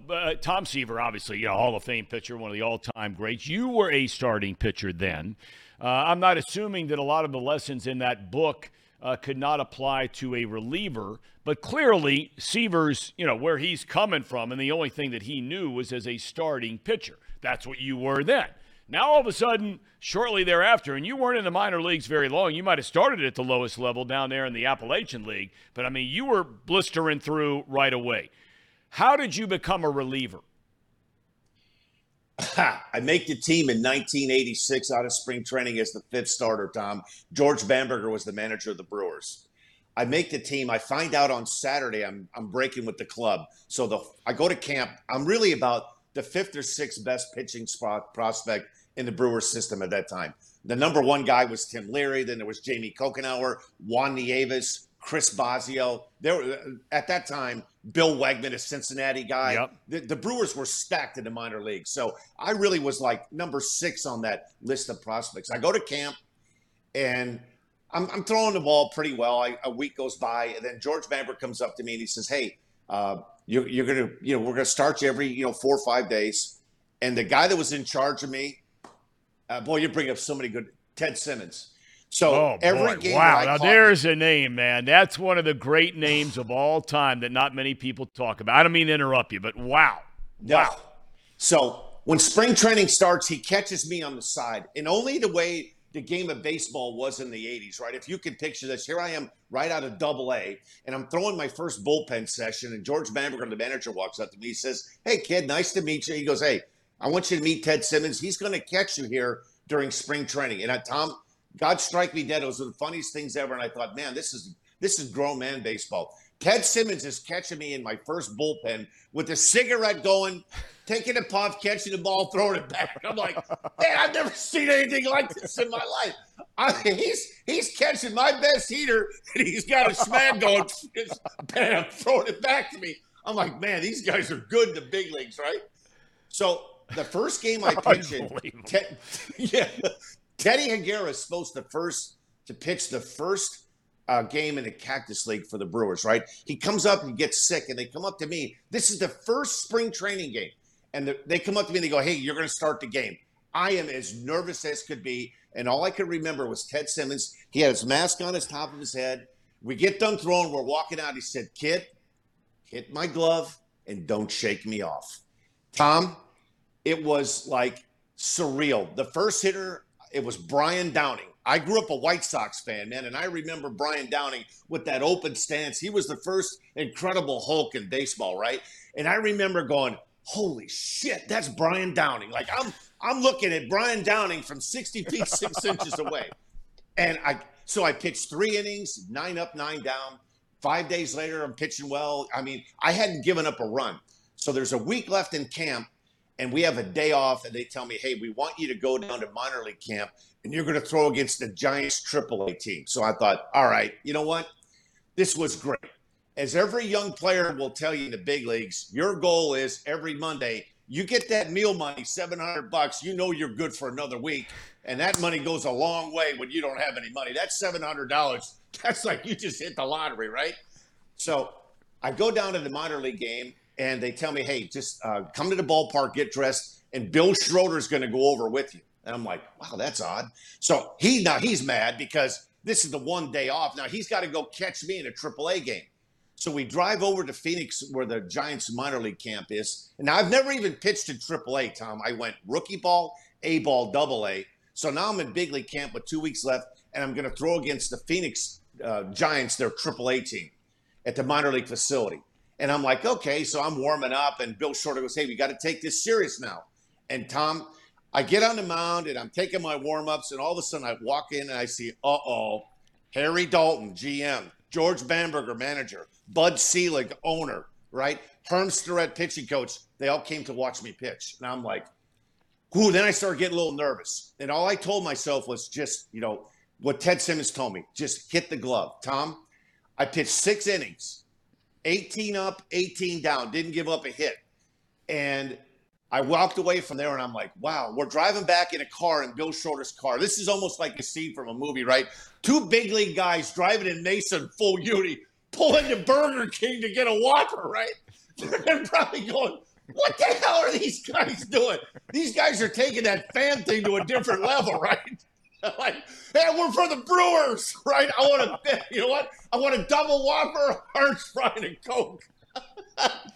So a week later, we're getting ready to break camp, and I get called in the office. Jimmy Bank, the traveling secretary, calls me in. He says, they want to see you in the office. I walk in the office. There's Bud Selig, there's Harry Dalton, and George Bamberger. We sit down, and they said, okay, there's 26 guys here. And he says, you got to just do the math. He goes, I got to inform you, we just made a trade. We traded Moose Haas to the Oakland A's. So 26, including you, would be 25. Congratulations, you made the team. And I'm like, holy hell. So the plan was I was going to be the 5th starter in the month of April because we had every day off. It was Danny Darwin, Jaime Kokenauer, Teddy Higuera, Tom Candiotti were the 4 guys in the rotation. I was number 5. And it so happened that they were like every Monday we were off. They didn't want to disrupt those guys. So they said, hey, we're going to put you in the bullpen, get your feet wet, and we're going to leave you there. And I got my first big league win against the Yankees. Came in, we were losing, Tom. I pitched 4 innings, 12 up, 12 down. Wow. We scored 2 runs in the bottom of the 9th. I got my first big league win. The game's over.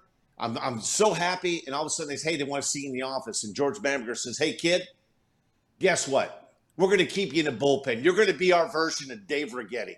We're going to take that changeup, forget about it. I want you to go 2 pitches, fastball, slider. Tom, the rest is history. And 18 years later, I was a bullpen guy, and I bought into it.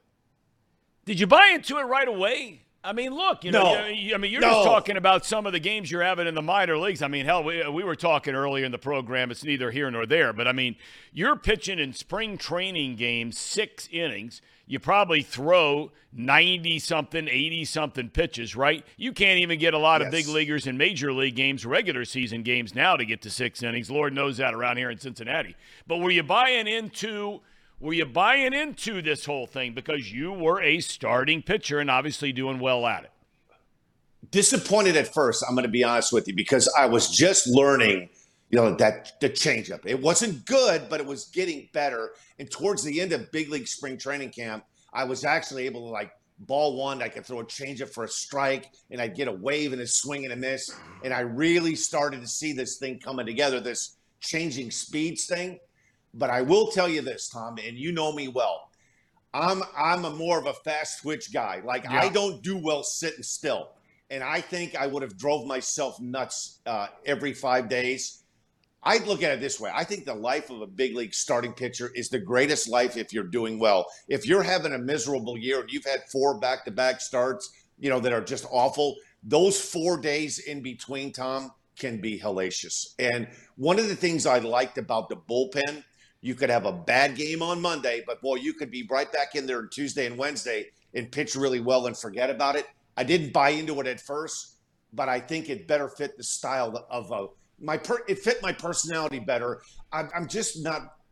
I'm one of those fast energy guys. Like, I want to do it. I want to do it fast, and you can't operate like that being a starting pitcher. All right, so now all of a sudden you're in the bullpen, and I mean success, Dan, comes fast. It does. Really fast. You become eventually the closer. Now, the closer's role was a little bit different then than maybe it is now. You'd have to get more than just 3 outs at the end of a game. Sometimes you were going 2 innings, maybe occasionally even 3 innings to get a save. But now all of a sudden, Dan, you're going to all-star games every year. Yeah, Tom. In 1987, I made my first all-star game, and I got to be honest with you. We ended the season, the first half of the season in Oakland, so I just stay in Oakland for the All-Star game. I get voted on the All-Star team by the managers, right? And I walk into Tom. I got to tell you, it was like a surreal moment. I walk into the locker room, like I'm like kind of nervous. Like, you walk in and you look on the wall and you see Clemens, Saberhagen, Nolan Ryan, Bruce Hurst, and it's like, what in the hell am I doing here, right? And I can remember sitting there nervous when the game starts. I'm sitting down the bullpen, and Brett Saberhagen was a starting pitcher for the American League. I watched him warm up, and I'm sitting down there in the bullpen in Oakland, Tom, and I'm like, wow, how do guys hit this stuff? I mean, Brett Saberhagen is one of the most underappreciated great pitchers. I mean, pound for pound, when he was healthy from like 1985 to like 1991, Tom, he was as dominant as any starting pitcher in the game of baseball. If he would have been pitching in New York or Boston, he would have been like, we would have looked at him in a different light. He was that good. And I remember, sitting there, he started the game, and I'm nervous wreck sitting there, and all of a sudden, bam, tie game, 9th inning, you got the 9th. And I'm like, whoo! I remember I faced Bo Diaz flew out to right field. Dale Murphy popped up to third base, and I struck out Hubie Brooks. And I remember coming off the field, and I was just like a bundle of nerves. Like, and now it's a tie game, so I'm like, holy hell! Like, whoo! I wonder if I'm going to go back out there again. I hope this is just it, because I don't want to screw this game up. Right?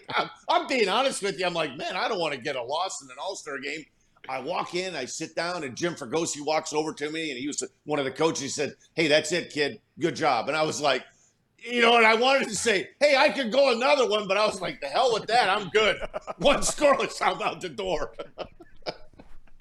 That is great stuff. But then now you go to 2 more All-Star games. I mean, now guys are probably young guys at that point. You were still a young man. But there are guys looking at you and saying, oh, Plesac, man, we've been watching this guy the last 3 years. He's all over. Yeah.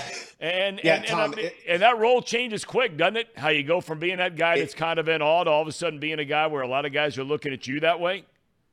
Yeah, it does, Tom. And it's funny because I went to my second All-Star game, and I think that was kind of like, listen, we all have like games to say, hey, you know what, did your team win? The game that I felt like really put me on the map was the '88 All-Star game in Cincinnati. And I get to the field that day, and, Tom Kelly was the manager because the Twins won the World Series in '87. We have the meeting before the game, and they're going about, hey, how we're going to script the game. And TK comes up to me and says, hey, listen, man, I know you're having a great year, but it's been really a great story with Eckersley. And we're going to have that, close game. So he goes, I'm going to get you in the game. And he goes, listen, Strawberry's your guy. 7th inning on. He's your guy. I'm like, okay. And I'm like, so I'm sitting there the whole game, and I'm, you're nervous. I mean, Tom, when you're in the life of the bullpen, man, especially in a close game, you're in a day and age in the 80s when people watched the All-Star game in the World Series, there were a lot of eyeballs because there weren't like Fox Sports Cincinnati and SNY and Yes Network and NESN. There was like, you wanted to watch a baseball game and you lived in Cincinnati or Crown Point, Indiana. You watched it on NBC. You watched the game of the week. Yep. And you watched the All-Star game. And so I'm sitting there and the game's going on and it gets into the 8th inning and I'm kind of looking at the lineup and I get up, I start throwing just in case Strawberry comes, right? He's hitting 4th in the inning. And I'm like, all right, whatever. So there's 2 outs and Willie McGee's up and he hits a ground ball to first base to Don Mattingly, right? Who's like the surest thing ever in baseball, right? And he bobbles it, he boots it. And all of a sudden now I'm like, holy shit, Strawberry's up next. So I rapid fire like 5 or 6 really quick. They bring me in a game. Tom Kelly hands me the ball. And the first thing he told me, he goes, remember what we talked about earlier in the scouting report? I said, yeah. So Tom, he tells me, listen, your guy Strawberry, he's a really good low ball hitter. Just try to throw that thing belt high to chest high, and you'll get him to swing right through it. Be careful down in the zone. No problem. So I get the ball. He comes out. He hands me the ball, and he goes, hey, you know the plan? I go, yep. Just elevate the heater. Tom, I couldn't have thrown 3 knee-high heaters. I was aiming at his chest. God, I'm telling you, I threw 3 fastballs at his knees. He swung right through all 3 of them. And I'm like, how the hell did I just do that? The coolest thing ever, we're staying at the Westin in Cincinnati. And I remember, like, I get back to the room after a game. I'm like, I'm pacing back and forth. I'm like a caged lion thinking, man, I just struck out Strawberry, right? Like, yeah, well, this is great. So I ordered a club sandwich, and they bring a club sandwich and fries. The guy knocks on the door again. He goes, here's your dessert. And I'm like, my dessert? Tom, the hotel made me a piece of cheesecake, and they wrote on it in red, like whatever, food coloring, strawberry dessert. Congratulations. And the day and age now, I wish I would have had a cell phone then and taken a picture of that. Yeah. But it was one of the coolest things ever. And that was like my game. That was my game, like that I came out. Like that was my coming out party, was the 88 All-Star game. That is really, really cool. You're in 3 of them, and now what happens, Dan, after that? I mean, I was not yet announcing big league games. It was shortly thereafter that I was. But you go from bam, bam, bam, All-Star games, closure of the Milwaukee Brewers. What happened? Well, interesting story. And a lot happened, and I talked to a guy yesterday. I don't know if you remember a catcher. He was the best catcher I ever threw to. A guy named Charlie O'Brien. Of course. Caught a lot of the Braves Yep. guys.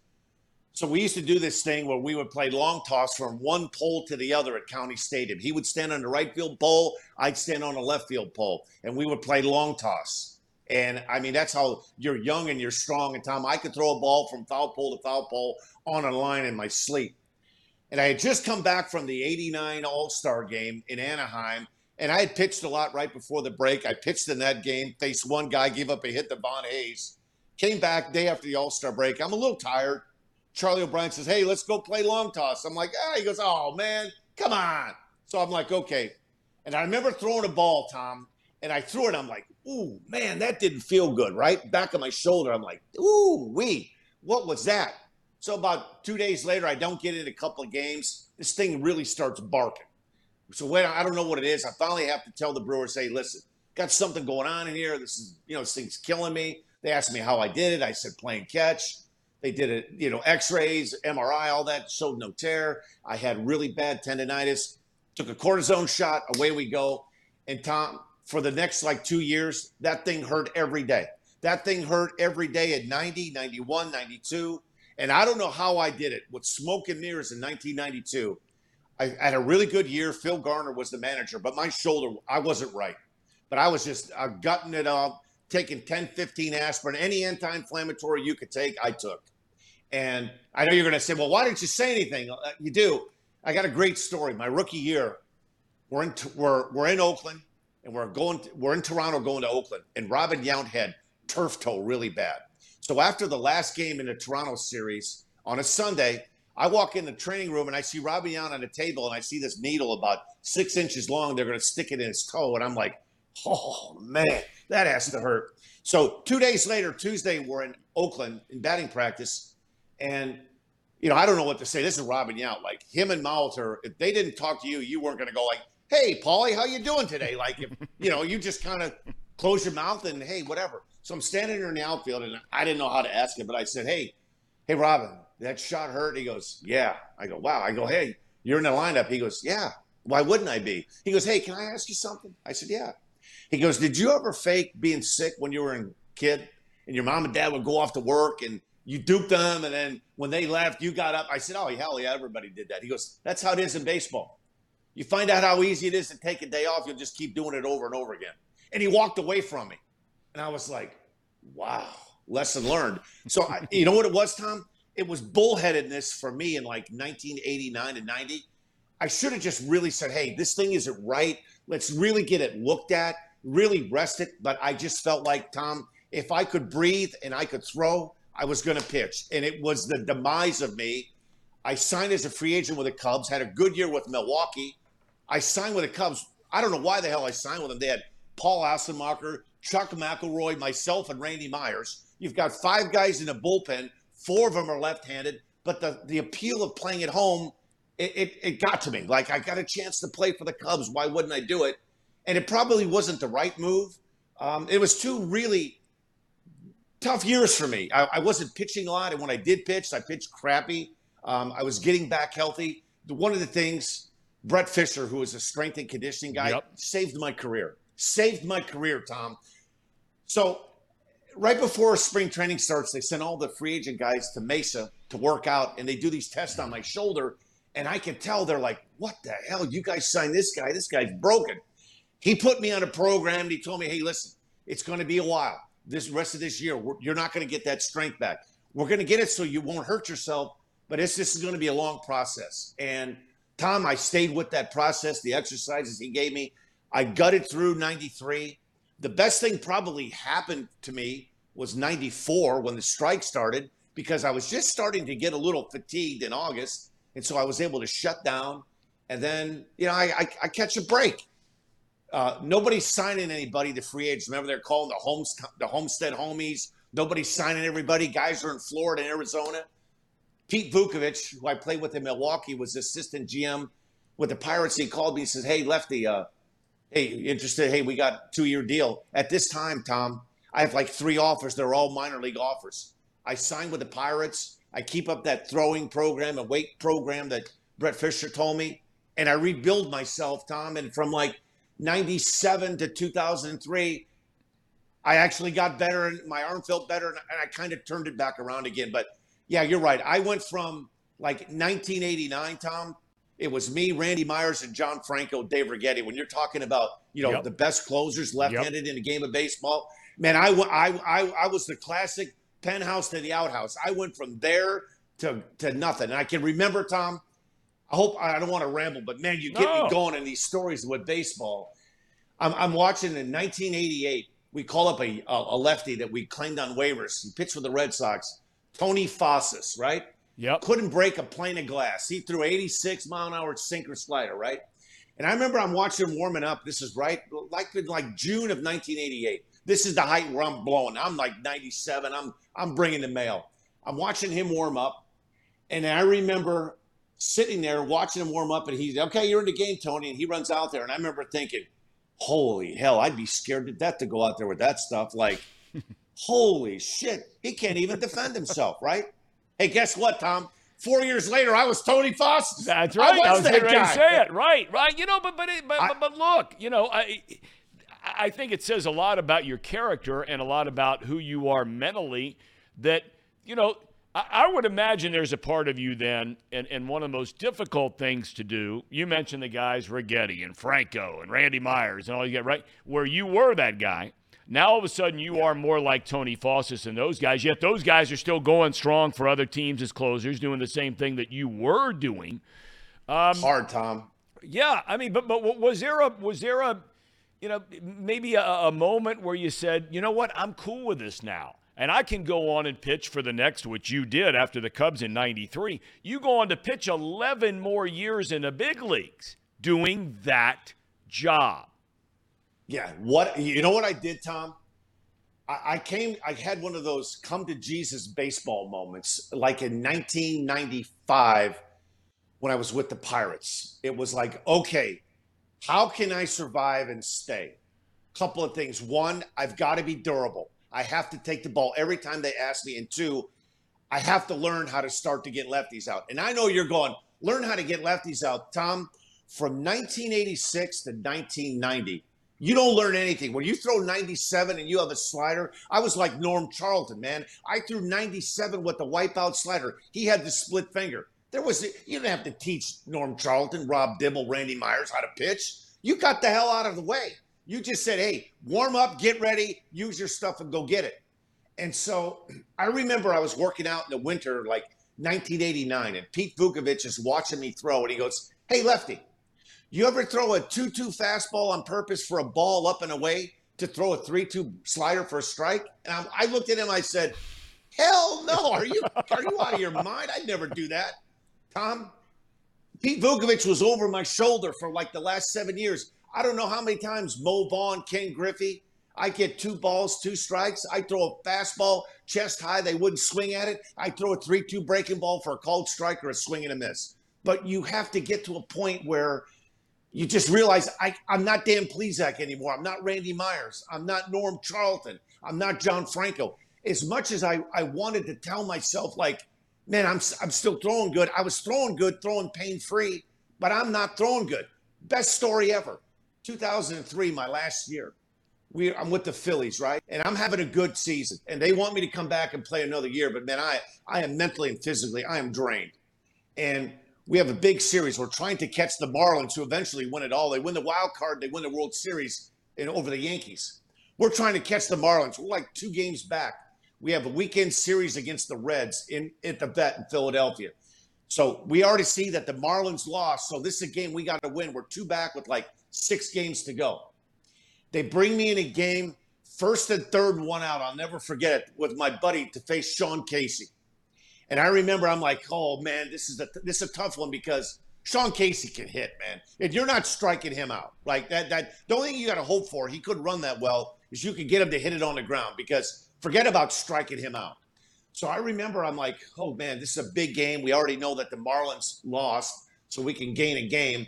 And I remember I'm like, okay, ball 1, ball 2, and I'm 2 balls and no strikes. And something came over me, Tom, and I'm like, all right, it's time to man up. If you ever threw 195 again, this is the time to throw it, because he knows you're throwing it. I know I'm throwing it. The hell with it. Here it goes, Tom. I came set, and I threw a 2-0 fastball to Sean Casey down and away. Mike Lieberthal caught it. And I remember thinking, take that, Casey. Take that for your ass right there, right? And I look up. You know how they have this type of pitch, like in all the stadiums, you see what the velo is? I see type of pitch, FB 88. I'm like, 88? Holy shit. 88. I know what 88 is. That was 95 if there ever was. And you know damn well that 88 was juice, because if it's the home gun, it was probably 86, right? The next pitch, Sean Casey hit the hardest ground ball, 1-hop liner to Marlon Anderson you've ever seen. He didn't catch it. The ball caught him. Like, it was a bullet. 4-6-3 double play. We get out of the inning, and I'm walking off the field going, this is it for me, man. That was my best bullet. 88, and I know that wasn't 88. That was probably 86. That is a great story. That's the one thing about baseball. I mean, the stories, unlike other sports, are just and the people. I wonder so much, Dan. You've mentioned some names, and look, we're roughly the same age, and when Right. I hear you say names like, Teddy Higuera, Ted Simmons, George Bamberger, Pete Vukovich. I mean, these are guys that if you were fortunate enough and blessed enough, like you and I were, you as a player, me broadcasting, to be around these guys, we were all so lucky. I wonder how many of the young guys now are getting around guys like that. Does that make sense? Tom, it does. It's a different game now, and in a lot of different ways. We are all different now, and it takes some getting used to. We do a thing with MLB Network, 30 teams in 30 days, where you get to spend an entire day with a team, right? And to me, it's the greatest part about my job. You get to go to the Giants camp, and you get to watch guys throw bullpens. The coaching staff, they're all pretty much in my age, and most of the guys are older. They'll tell you about the players. But you know what? One of the things you notice, Tom, and I'm not blaming, it's just the way of the world. You walk into a clubhouse and you see, for the most part, guys facing the inside of their locker on their phone. Like, there was a time, and I know you gotta like, hey, it's the way it was. And I'm sure you saw this, and I know I did. When you got the USA Today newspaper in spring training, everybody sat around and they were looking at box scores. And if you were in Arizona, you were looking at Florida. If you were in Florida, you were looking at Arizona, and you were looking at the box scores and going, oh, man, I'm glad I'm that guy. Inning and 2/3, 8 earned runs yesterday in Arizona. But it's Tom, it's a different game. And I don't miss playing. I don't miss playing. But you know what I miss? I miss a Sunday afternoon in July at 10:30 in the morning for a noonday game at Fenway when you're leaning against the wall and you're looking up and you're looking at the monster and you're going, man, this is where Pudge Fisk hit that home run. Or you're standing in the outfield at Yankee Stadium in center field shagging balls and you're looking up at that black tarp in center field going, man, that's where Reggie hit that third home run. And, oh, wow. You know what I mean? Like, yeah. I miss that. That's what I miss. I miss probably what you miss. You miss like a big game, whether it was the Diamondbacks, the Cubs, the Reds, whatever team you're broadcasting. And when you're on that bus and it's a Friday night and there's 2 weeks left and it's a big game. And when you get off that bus, you're like, damn, this is why we do this. You know what I mean? Like, yep. Or you go to a ballpark that's memories. You go to St. Louis. For you, it's in Cincinnati. And, Bench and all the guys that you're around, George Foster and Seaver and just all the names that it brings up, it makes you feel good. And that's the one thing I wish now that, like, I would like to see the players. And guys do that are older. Max Scherzer, Verlander, they get it. They appreciate it. But I think with a lot of the younger players with technology, it's kind of it takes away the genuine love of the game, the people, the ballparks, and the play. I tell people all the time, and you know this, Tom, there's nothing more cool. And you've done national games when you're doing a game in Yankee Stadium for a Saturday game, and you get there at 10:30 in the morning, and when you drive in and you get there, all you see are the lawnmowers cutting grass. It's a quiet place that's going to be chaos in 3 hours. And you're sitting up in that booth and all you hear are the lawnmowers. And you're just like, you're going over your thoughts of the Yankees, the team, the two teams. That's what I love about baseball. I've been saying, Dan, even the last number of years I was broadcasting baseball, and I looked at it as a dying game. I felt like in many ways, I mean, there were other people, and I'm not patting myself on the back, but I just kind of, from what I saw and witnessed after doing it 30 plus years, I saw a sport that was slow. I saw a sport that was tired. I saw a sport with no action. The analytics were starting to take over, which I thought was starting to lead to the ruination of baseball on many, many levels. Now, some people can buy into it. That's their opinion. They're allowed to buy into it. I think these rules are starting to the new rules are getting it back to the way it was. You agree with that? Did baseball need this? Tom, 100%. And I'll tell you what I do. When I go to spring training and I do these 30 teams in 30 days, I ask players, and I don't ask the young guys. I talk to Justin Verlander, Max Scherzer, talk to some of the older guys. Hey, what do you think about this? You know what, Tom? They all buy in. And I'm to the point of this.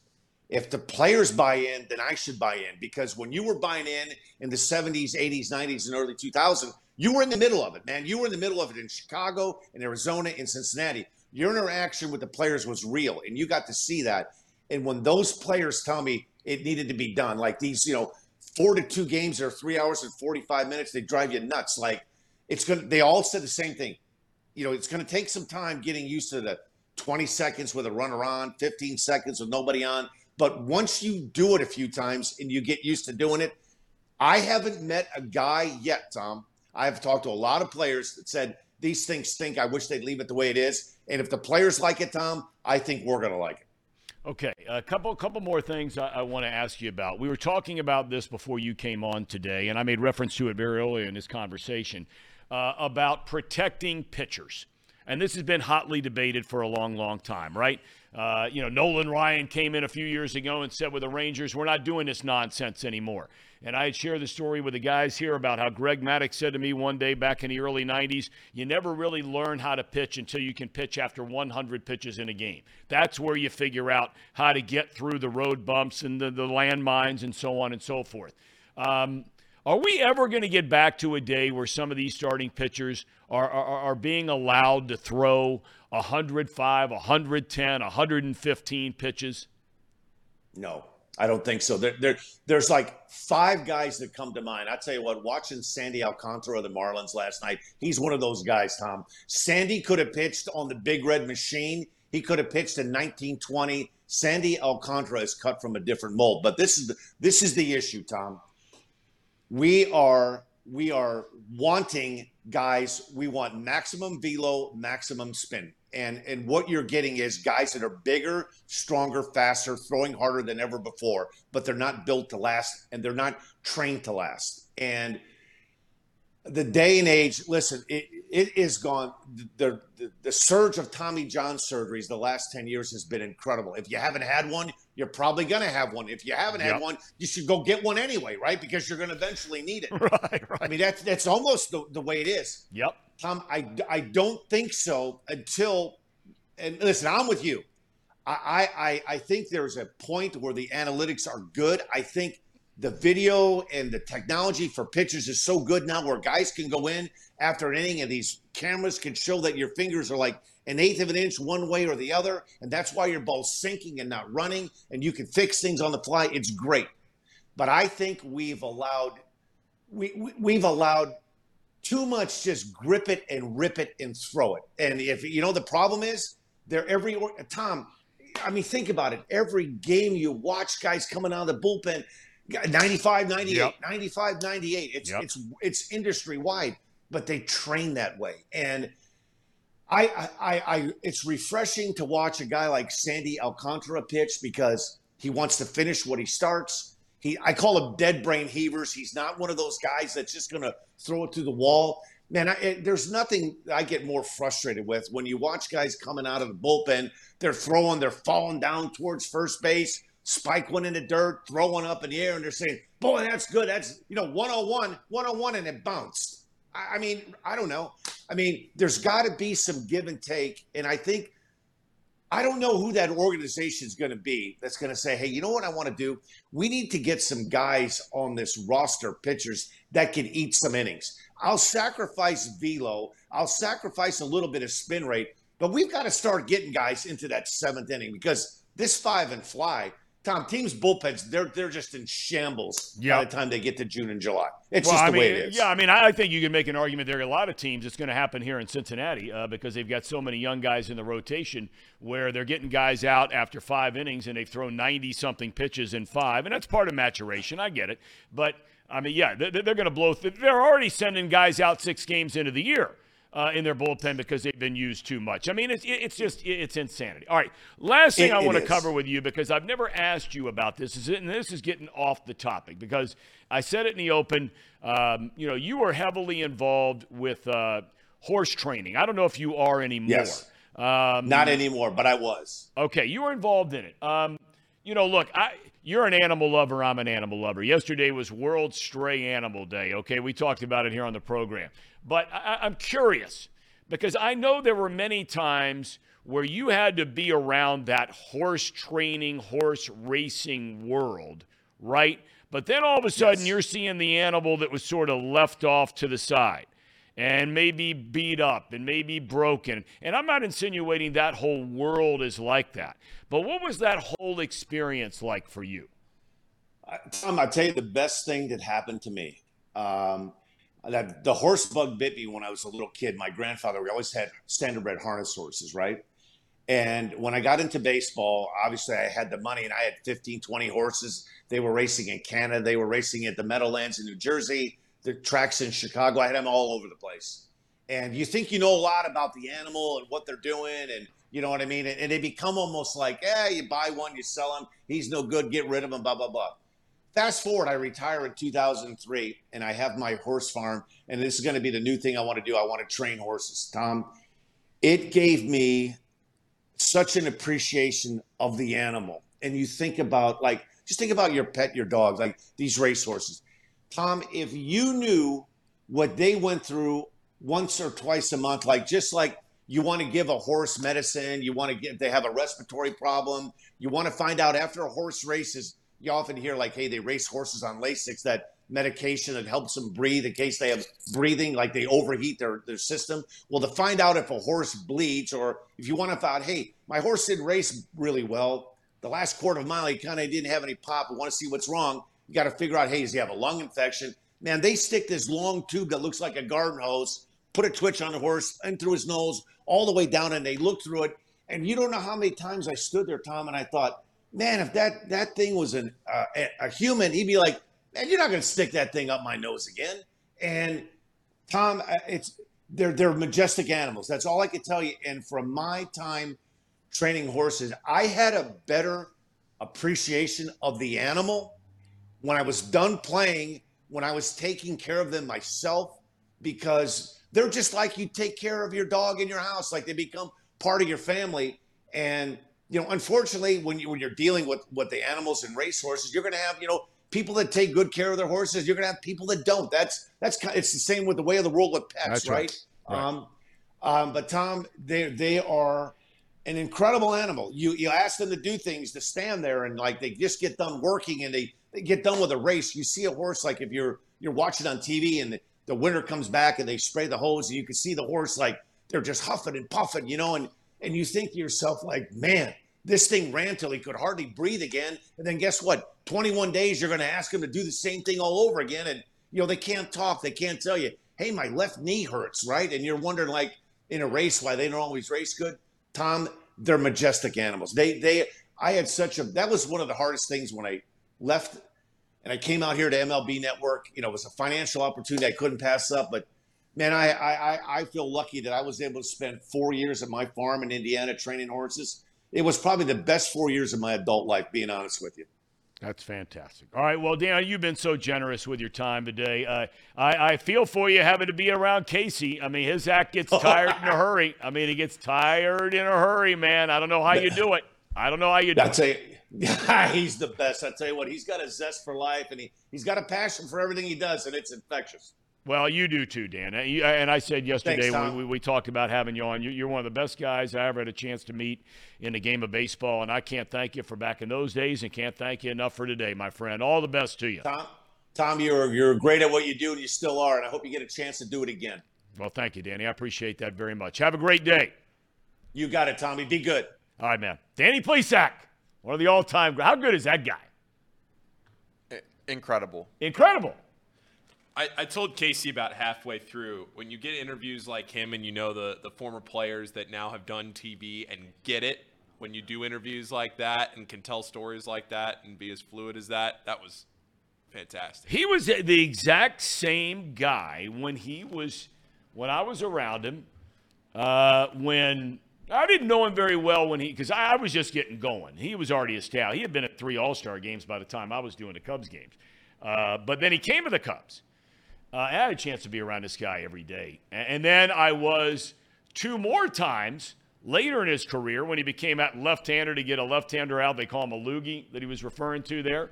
He came on board with the Diamondbacks 2 years and had a chance to be around him again. And he's never changed one bit. Same guy that grew up in Crown Point, Indiana. He is a wonderful guy, and we hope you enjoyed the interview. So let's take a timeout and walk through a couple of final items. Thank you very much, Brian. It says great interview. We appreciate it. All right, we're back with more. Mr. President, free! Free! It's that time of the show, the Ham and Eggers. These guys are great, trust me, I would know. I introduce all the best segments. We haven't had a door problem in a while. Yeah, Hangers are gone, too. The hangers are over here now. Well, we're accumulating some hangers on that door, but There's got to be at least, 30 hangers around here?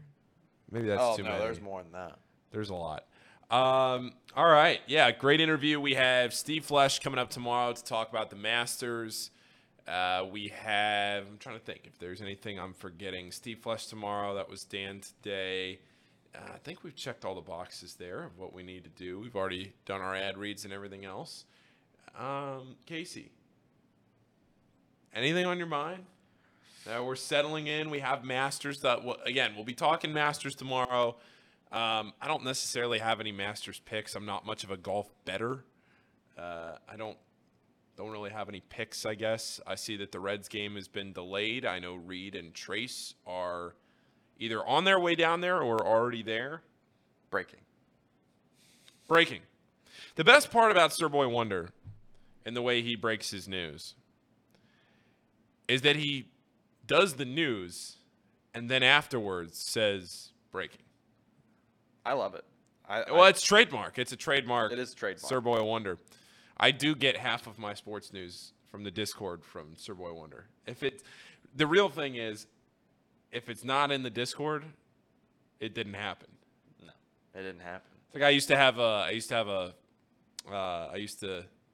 one of my friends back home, still a good friend of mine. Not that I used to have him, but still a good friend of mine.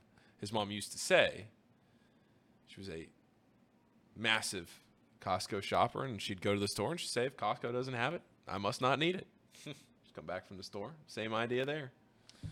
Reed Mouse makes a great point, which is actually part of the reason that I was thinking about going down to the game today. Hard Rock is open. In fact, the Hard Rock never closes. But you're only there to gamble on the table games. You can't go into their sports book. You can only do Betfred. It's true. Yeah, you're right. Play the blackjack, play everything else. Throw some craps. Throw some dice. Yeah, no doubt. We've gone through this whole show, and I don't want to jinx it. That's the thing is, if we're not going to talk about it, it's probably been the first time in oh no for a long time. Oh no, he's gonna do it. I really thought we were gonna make it a whole show. No, I'm not gonna say it. All right. No, Casey, you can't do that to our audience. What is it? No, I'm not going to. I'm gonna wait till the our very last audience minute. knows. The audience knows Something that I talk about every day? that we talk about on the show. We all talk We about do? We all do every day. We haven't. Ad nauseum. Yeah, Tom. we've talked about it, and they've said it's tired. It's been tired for about since February. You talking about the Brownies? Oh no! Does start with a B. What? It's the other team in town. The Bengals? Yeah. There it is. There it is. Check the box. Oh, we almost got through a whole show without mentioning them. But oh well. Well, I did read, I think it was James Rapine. I want to give credit where credit is due here, where we know they visited with a number of tight ends. Three of the big guys. The kid from Utah, Kincaid, right? Dalton Kincaid. Michael Mayer. Michael Mayer out of Notre Dame, who grew up across the river, Cub Calf. And I'm trying to remember who the third one. I think the kid from Georgia. Darnell Washington. The big man. Big dude. But then they apparently have also had conversations with a number of others, the Wiley kid from UC, and a couple of other guys that they're looking at. So clearly, I mean, when you don't have one on the roster, it better become a priority. But you wonder if that's where they end up going. And I know we're talking about the Bengals now. It's right up your alley, Casey. It is. Whoever said the Bengals talk is tired? Oh, Take wow. a look at the chat right now. Chat right now. All right, here we go. Well, here's what I got to tell you, okay? And this is the stuff that I really wonder about for this show. I'm being as blatantly honest as I can possibly be about this, okay? But the numbers that are in front of me, and I know we're also on Facebook. I don't have that in front of me. I know we also have podcast form. I don't have that in front of me, okay? What I do have in front of me is YouTube, okay? And all of you that are in the chat, and I can't thank you from the bottom of my heart enough for being here, okay? But here's what happens. So if you're me, and I always try to put myself in another person's shoes before you start judging or making comments or whatever the case it might be, okay? But if you're us, let's say us, we're a team here. Paul, Casey, me, we're a team. I'm really being serious now, okay? When we start talking football, our numbers jump off the charts for how many people are watching us at a given time. I had on Dan Plesac today. Now, is that Joey Votto? No. Is that Johnny Bench? No. But it's Dan Plesac, one of the most dialed-in guys that there is in baseball today. Former All-Star, pitched in the big leagues 15 years, incredible personality. I mean, him and Casey might be the best two personalities we've ever had on this show, right? And the numbers start doing this. So, if you're us, are we going to talk about baseball? It's baseball season. There is no football. But every time we try, and Paul and I and Casey have this debate all the time, because I make the argument that nobody cares about baseball. I sincerely mean this. I don't think anybody gives a damn in the grand scheme of things about what's going on in baseball. I don't. It is football, football, football. Yeah, Masters is here, come and go. NCAA tournament's here, come and go. Regular season, meaningless. Especially if they're talking about going to 90-something teams in the NCAA. You want to talk about regular season being meaningless. That's what happens if they go to nearly 100 teams in the NCAA tournament. Well, I hope they don't. Yeah. But here's what I'm saying, right? Numbers dictate content, right? So if we're talking about baseball and we've got a guy like Dan Plesac telling the stories that he told for the last 50 minutes and the opinions that he gave on the state of the game and all these kinds of things about pitching that people in baseball want to talk about all the time. Are we babying the pitchers? Are we doing this? Blah, blah, blah, blah, blah. Right? So what are we supposed to do? Well, one thing... I'm being serious when I ask this. You know I am. Yeah, I know. One thing, too, is I don't know if the chat realizes it yet, but this is the first year that we've done this. This is the, this is still. That's right, brand new. 1 year into this thing, so we're not quite in the algorithm for the only thing and for baseball. We hit it really well with football, and the numbers would suggest that. But the only way that we can get more people in the chat and to get more people to care about baseball is if you like the show, share the show, do everything you can to help us out in promoting the show. We want to try to make this show the most watched baseball show, at least in Cincinnati. I think that was initially our target. We thought maybe we had hit it pretty well with football just because football's king. But inevitably, we knew that we have at least the roster here around us, maybe not me, but the roster with Trace, Tom, Paul, Reed, baseball guys. And that is really the strength of our roster here, at least in terms of what they care about the most. So, if you can help us grow the show, get more people to watch it so we can talk about baseball more often. We can talk about the other sports more often. We appreciate all the help and support. Yes. And plus, I just want to say one thing. The people that are in the chat are diehard fans. Like I noticed, like Sir Boy, Everett, player known as Mouse Cop. Brian, all of them down the road. Guys, Right. You are here because you like us, but I think you also love baseball too. Like some of the people in our chat are diehard baseball fans, and I think that can't be understated. I think the people that are in our chat, I mean, we stayed consistently at our numbers today. I mean, Dan Plesac was great. I mean, I really hope that when we post that later on today, that it does better on YouTube. Yes. Afterwards, but if we're doing the one-on-one thing with our audience here, the only way that we can grow is if we all do this together, and we're going to try our best to not kill you all with football talk, but it is all year round. We did get through most of the day without talking about it, and I think that is somewhat of an accomplishment for us. And I think we're going to try to keep doing that, as baseball goes through. I mean, there's going to be a lot to talk about coming up football related because we have the draft. Yep. But after that, you're just waiting on spring training and whatnot, and we're going to have baseball. Yeah, we're going to have soccer. And Go ahead. NBA playoffs coming up, so we'll have stuff to talk about. We'll have stuff to. I think the easiest way to say it is that this show's been built on football for 7 months, and now we're finally getting into baseball, and it's the first time that we've really committed to baseball here since we picked up baseball when the Reds were already out of contention last year. The Bengals season was just starting. It's been a football show for 8 months, but now that you're evolving into everything else, the numbers and the videos and everything else will bear that out. So we'll be fine. We'll be good. It's just you're kind of expanding into a new audience here as baseball begins its run in the 2023 season. Yes. And, Sir Boy, I have not learned the whole Reds roster.